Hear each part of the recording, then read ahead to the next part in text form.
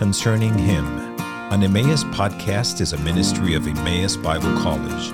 Concerning Him seeks to enrich Christians around the globe by educating and equipping them through various media. For more information about Emmaus, please visit emmaus.edu. Hello and welcome to another episode of Concerning Him, an Emmaus podcast. Today we are blessed to be joined by Alex Strauch. How are you doing today, Alex? Eric, thank you so much. Good to be here at Emmaus. I love your theme, Concerning Him. Concerning Him. Is that not the Christian life? Amen. Christ is the center of everything. Focus on Christ. Amen. Well, we are thankful to have you on today. I just wanted to have you on and talk about you. I'm sure that should be easy enough. I want to start by you just telling our listeners about yourself, your life story, your training, how you came to know the Lord, how you've grown in the Lord. I want to hear all about it. Well, I was raised in Newark, New Jersey, and Island, New Jersey. I was not raised in a Christian home. And when I was about 11 years of age, I was invited by a friend to a Bible camp to go fishing. And little did I know, they were fishing for me. And it was the very first time I heard the gospel that Christ died for me. And I had no problem with that message. I responded just immediately, knowing I needed to be a born-again Christian. And I remember when my mother and father came to pick me up, and I got in the back of the car. My brother was in the back of the car, and I leaned right over the front seat and said to my dad and mom, I said, "Dad, Mom, I just got saved." And my dad goes, "What, were you drowning?" Well, that was our relationship for most of my life. Made a joke of it all. Oh, man. But I was saved, and it wasn't until really 3 years later that a man came to my house every Friday night. By that time, my brother had become a Christian. Several of our good friends went to the camp and were born again. But every Friday night for probably the next 3 years, he would come to my house, and we'd have the Island Bible Club. We had a number of young people saved through it, but we started to grow, which shows you the importance of discipleship. Someone spending time with you to explain the Bible, help us in scripture memory, sing songs. He would take us to conferences. So although I was really born again, I was not growing till that time when a brother, Bill Van Blarcom, who was a single man, gave myself and all my friends in Island really a great deal of attention. So anyway, I did go to Emmaus Bible College for 3 years. I graduated from Colorado Christian University, went on to seminary. Not that I planned that, but the seminary was right near our church. Our church was a growing assembly. I met my wife there, and we got married. And everything just pointed to staying in Littleton, Colorado. Wasn't anything I had planned. In fact, I was actually heading for Beirut, Lebanon. In the summer of 1968, I had been accepted in the Hagazian College. I wanted to be a missionary to the Muslim world. Operation Mobilization was opening a home there. I wanted to work in literature ministry. All of this was right on target until I got a letter from the United States Army saying how much they appreciated me, and so much that they were going to draft me in 3 months to go to the wonderful country of Vietnam. Now, my brother was already there. Okay. So through a long series of events, I wound up in Colorado for 3 months, and that's now been 53 years. So I didn't never make it back to Lebanon. So my missions interest has been carried out through our local church. We have a very important missions ministry with lots of missionaries, and we're very serious about world missions. What did you study in seminary? I studied New Testament. Okay. Yes. Okay. Just the basics. I wanted Hebrew, Greek, Bible exegesis. Okay. Yes. And your church, Littleton Bible Chapel, is that correct? Yes. In Littleton, Colorado? Yes. Yeah, and you guys have done, there's lots of stories about that chapel. Oh, boy. All good. At least the ones I've heard are all good. Any bad stories are not true. Okay, good to know. You have spent much of your life talking and writing and preaching about eldership. Yes. Why? Why is this so important? Why has this been so important to you? Well, undoubtedly, it's a ministry God has given me. Back in the very early 70s, I started to see the absolute and total confusion over this subject.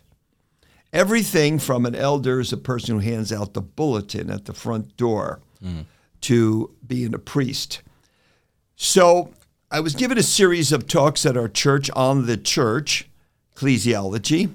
I was starting to look for some material on eldership because our church believed in it and practiced it very faithfully. I could hardly find anything. And what I did find was simply from a denominational background. So right from the very beginning, I decided I would make it a Bible exposition. And that's been the secret to the book. It's done over 250,000 copies. It's in 20-some languages. In fact, all our books are in over 45 languages. We have a dear brother in our assembly who is a retired engineer, and he takes care of this very big ministry of contracts and foreign publications. A lot of work.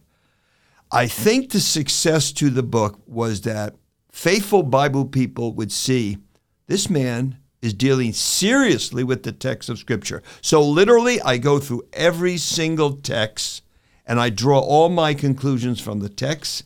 I do not put my own philosophy or our own church traditions in the book at all. So really, it's a biblical theology of eldership. And when you go through some of these key passages like Acts 20:28, 1 Peter 5, Acts 14:23, 1 Timothy 5:17 and 18, you will see that this is a predominant subject, and it's very clearly laid out the elders are to shepherd the church. So why this confusion when the Bible isn't confused? Well, church tradition comes in. Very difficult to change church tradition, no matter what the tradition is. We had Dave Anderson on the podcast in the fall, close friend of yours. Yes. And we had a whole podcast devoted to what he called pastoral eldership. Yes. And I really enjoy that. And do you want to just maybe explain what does that look like? What are the responsibilities of an elder who's pastoral? Well, if you were to ask the average person on the street or in any church, what is an elder or what is the church eldership, 99% will tell you, well, they're the laymen of the church, they're the advisory board, policymakers, administrators, they assist the pastor.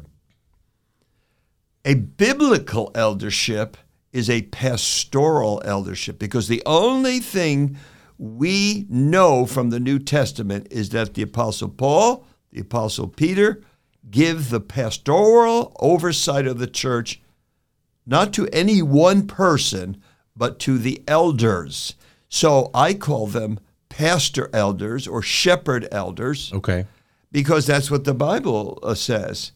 And I guess if you have never experienced this, it's very hard to understand because we're also used of the clergy-laity division. We're used to one man who's in charge of the church and to hear of a plurality of elders. Now, I need to explain that. Plurality of elders in the biblical sense means parity. In other words, there is equality among all the elders. All the elders have been charged to pastor the church. But there's also functional diversity. And that's what you have in 1 Timothy 5:17 and 18. Among the elders, those who lead well, and especially above all, particularly those who labor, key word, in teaching and preaching, they receive financial remuneration. So many people simply don't even understand it. What I have tried to do is take people and through the scripture text and let the text tell them. With talking about a plurality of elders, how do you understand, or how does it work? I should ask, how does it work to have a church, an assembly function with a plurality of elders, but with one elder who is being paid to do the majority of the preaching and teaching. You talked about giving payments to elders who do that. A full-time elder, what a lot of churches would look at and say, that's your pastor. How do you understand that? Yes, well, of course, this can be abused either way. It can be abused by making one person the Protestant priest. Only he can administer the Lord's Supper. Only he can bless. Only he can preach and teach. And he gets the title of reverend. And so that is a abuse of 1 Timothy 5:17 and 18. And the other elders are simply the laymen. They serve for 3 years or maybe 6 years. That is not a biblical eldership. The other abuse, the other extreme, is a complete flatline equality, which ignores the fact that some elders are far more knowledgeable in the Scripture. Some are spirit gifted at teaching. All should be able to teach. But some, or one, depends on each group, is spirit gifted, Holy Spirit gifted to teach. And there's the gift of guidance, 1 Corinthians 12:28. There's the gift of leadership, Romans 12:8. Those who lead, do it with zeal. Each elder will come with his particular gift and contribution to the eldership. But it's obvious. Some elders have served long, some have served a couple months. Some may have had formal education, some have not. There's an equality, but there's also what I call a diversity of functions. You have to have both to understand a biblical eldership. I want to ask you another question related. You mentioned confusion with the clergy laity distinction, and you mentioned some people treat the pastor as the only person who can, for example, give out communion. How do you understand the role of teaching and preaching, the role of administrating the elements in communion as being done by people who are not elders? Is that should that happen, or should only the elders preach and teach? Should only the elders be in charge of communion? You know what I'm saying? Yes, yeah. I know exactly what you're saying. And what I would say to you is there's an enormous amount of flexibility in these areas. Okay. The Bible doesn't tell us meet at 9 o'clock Sunday morning or meet in a building. They met in homes. There's a great deal of flexibility for a church to be what it needs to be in its time and place. So there's several things to consider. One is the size of the church. If you have 40 people meeting in a home, you're going to be different than a church of 1,000 meeting in a large building. The location of a church, are you in a rural area, a city, an urban area? That will make a difference. What giftedness has God given the eldership? Every eldership is different. Some may have 4 or 5 very gifted men. Some might just have 1 or 2. Some might not be very gifted at all. So every eldership is different. The Bible is, the genius of Scripture is that it can fit in any culture, time, and place, not ignoring, of course, the biblical principles. Now, about clergy and laity, something as fundamentally necessary to the church as clergy laity should at least be in the New Testament, I would think. There's not a word of this. It's a people's movement. Each believer is gifted of God. So there's a lot of flexibility, and I don't think at all the Scripture teaches that you have to be an elder to administer the Lord's Supper or preach. So let's not rob ourselves of the liberties of Christ and start making the problem in many churches. You make rules and regulations and you make them equal with the Bible. So I'm redoing the book Biblical Eldership. It's 30 years old, needs to be brought up to date. A lot of these questions I'm answering in this new edition of Biblical Eldership. One of the things you have to realize is a lot of things we do are simply our way of doing it. It's neither biblical or unbiblical. It's our way of doing it. And we should let the Scriptures guide us. And where the Scripture doesn't guide us, it's freedom for the church to be what it should be in any culture, time, or place. What are you updating in the book? Well, I'm updating the exegesis, hopefully making it much better. A lot of new commentaries and resources have come out since I wrote it 30 years ago. I want to bring that into the book. I think I'm doing a better job at more practical things and clarifying some of these issues that come up again and again, like 1 Timothy 5:17 and 18. Many people, it's hard to grasp that you can have a team of pastors, multiple elders, multiple shepherds, and at the same time have some who devote themselves fully to preaching and teaching or just leading. So just not only that, 1 Timothy 5:17 says, those who lead well are worthy of double honor, but particularly those who labor. And again, the key word's labor. Not every elder wants to labor in preaching and teaching, which means hours of study, much preparation, giving yourself totally to the ministry of the word. So there is this functional diversity, and in no way should that demean the other elders. And together they provide a very good leadership body. Mm-hmm. Biblical eldership focuses a lot on how the Bible lays out how eldership should look like, how it works. But you recently wrote a book on Acts chapter 20, on Paul's charge to the Ephesian elders in Acts 20. And we just had a conference here at Emmaus on that.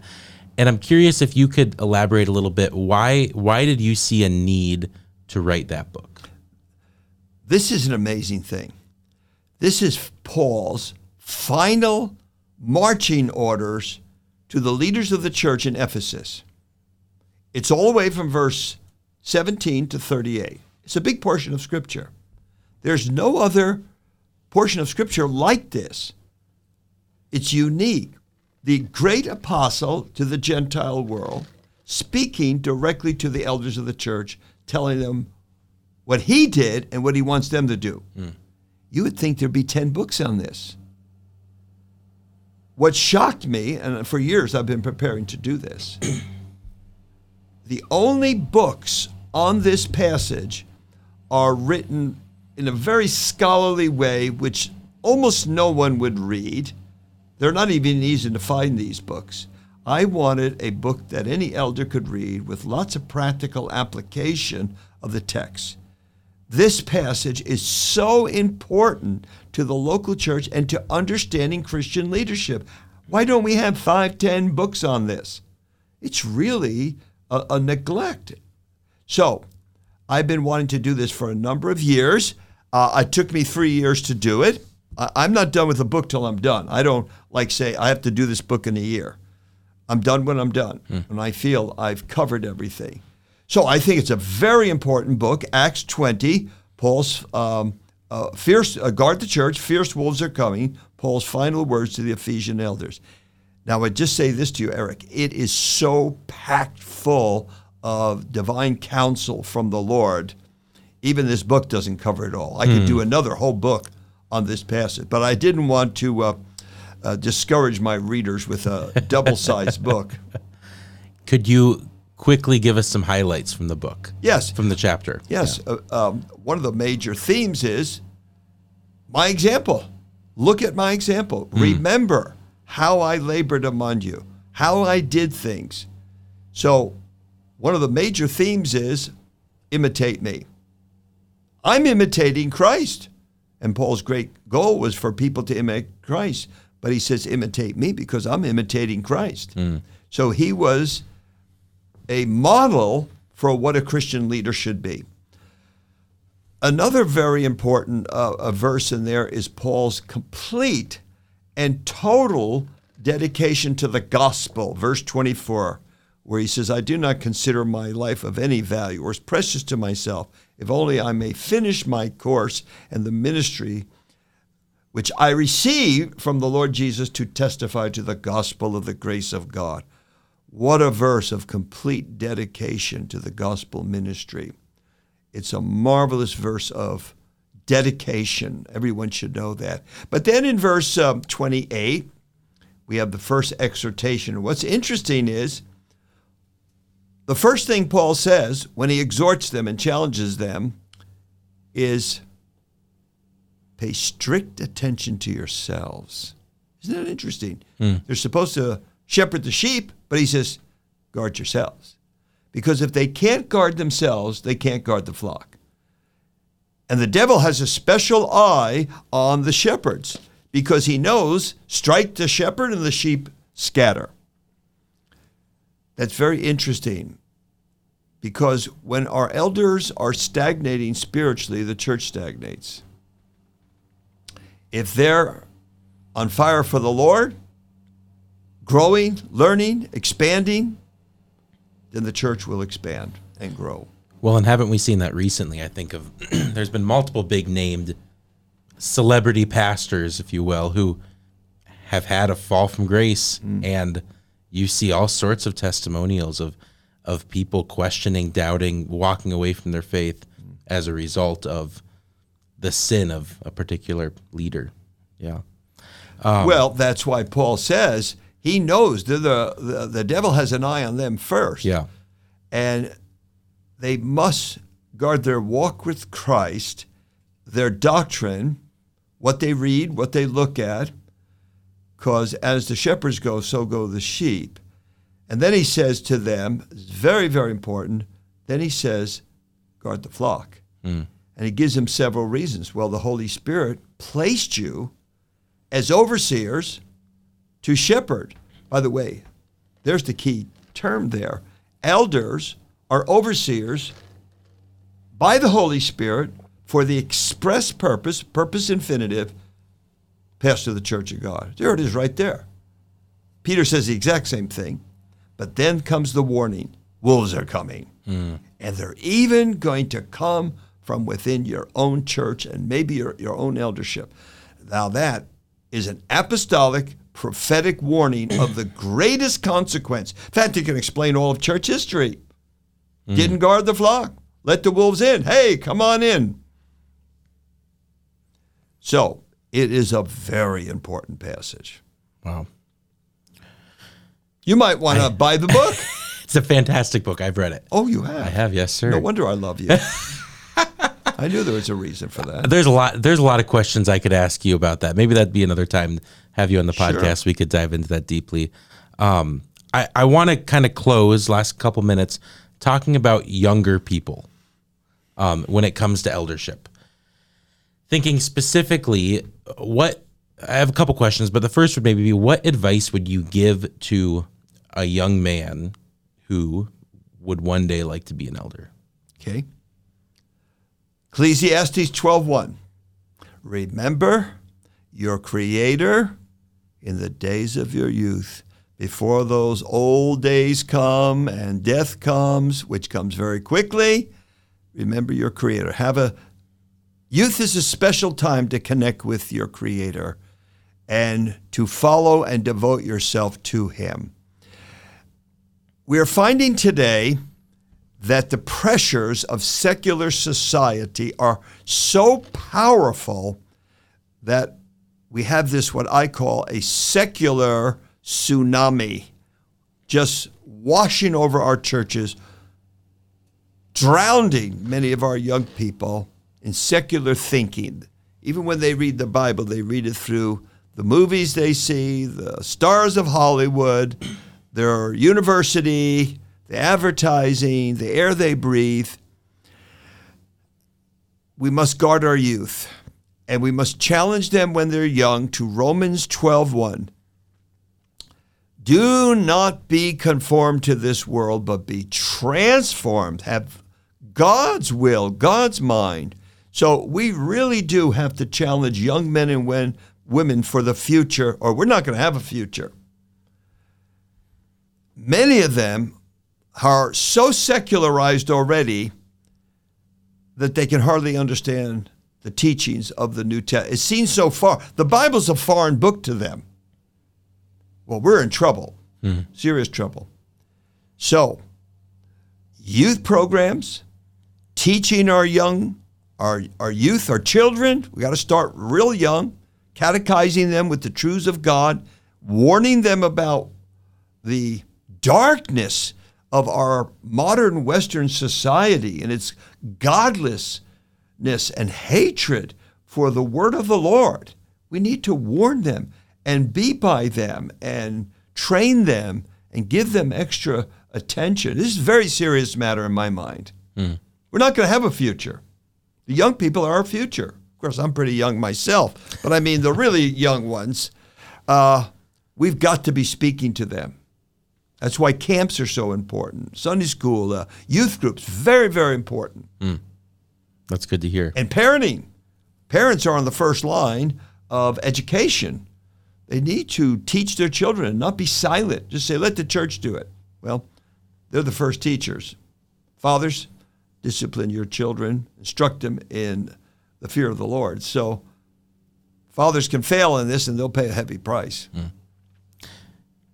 I'm curious for churches who are looking for more elders. How young is too young to be an elder? How do you approach that topic? Well, Bible doesn't give an age. And if you're in certain parts of the world, the oldest person might be 35 in the church. It doesn't give an age because of the wisdom that the church is a universal movement, every country, every tongue, every people group. So there is a lot of this freedom. To qualify for an elder, we're told you cannot be a novice, you cannot be a new convert. So there's a direct statement. It takes some years, and every person's different. Some people are mature by 30 or even 25, and some people aren't mature to 45. Some people are very well versed in Scripture, in ability to lead in their mid-20s. So I don't want to give an age, but I would say this. You can't be a new convert and an elder because the devil will tempt you to pride and you'll fall. You also must be able to instruct in sound doctrine and refute gainsayers or the false teacher.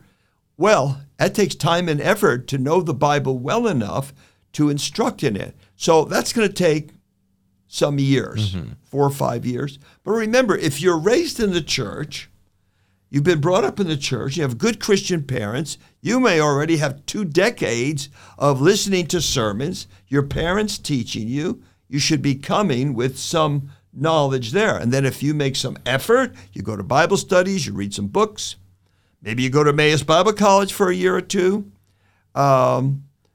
you could pass that qualification that you are able to instruct believers in sound doctrine and you can spot false teachers and stop them.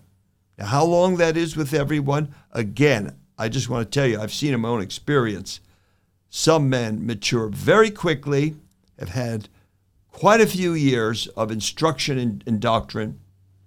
So we just have to be flexible.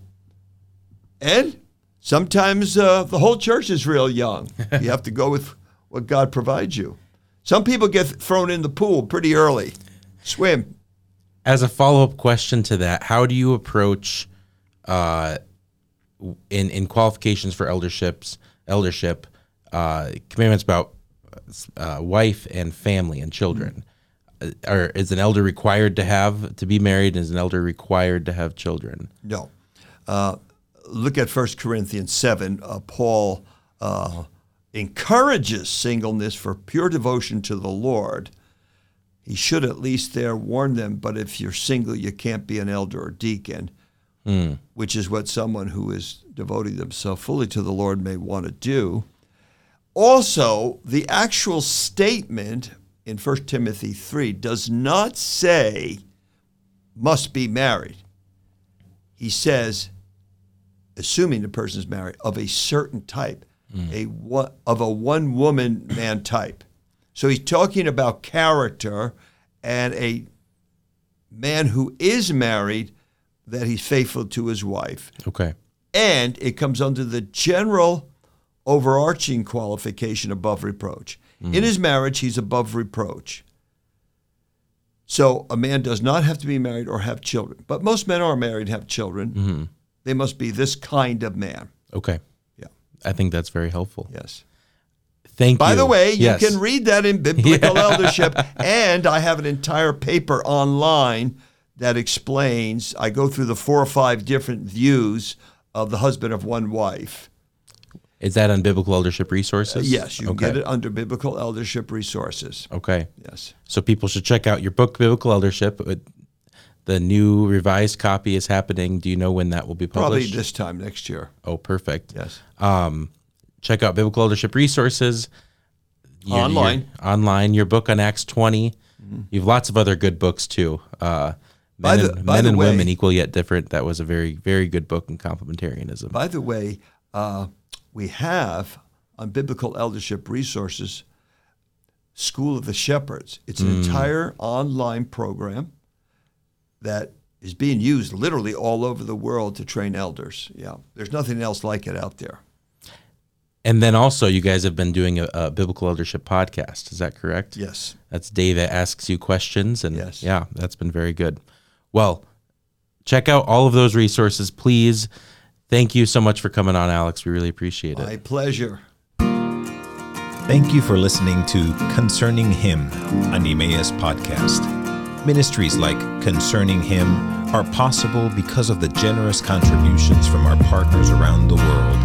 For more information about partnering with us, please visit emmaus.edu/partner.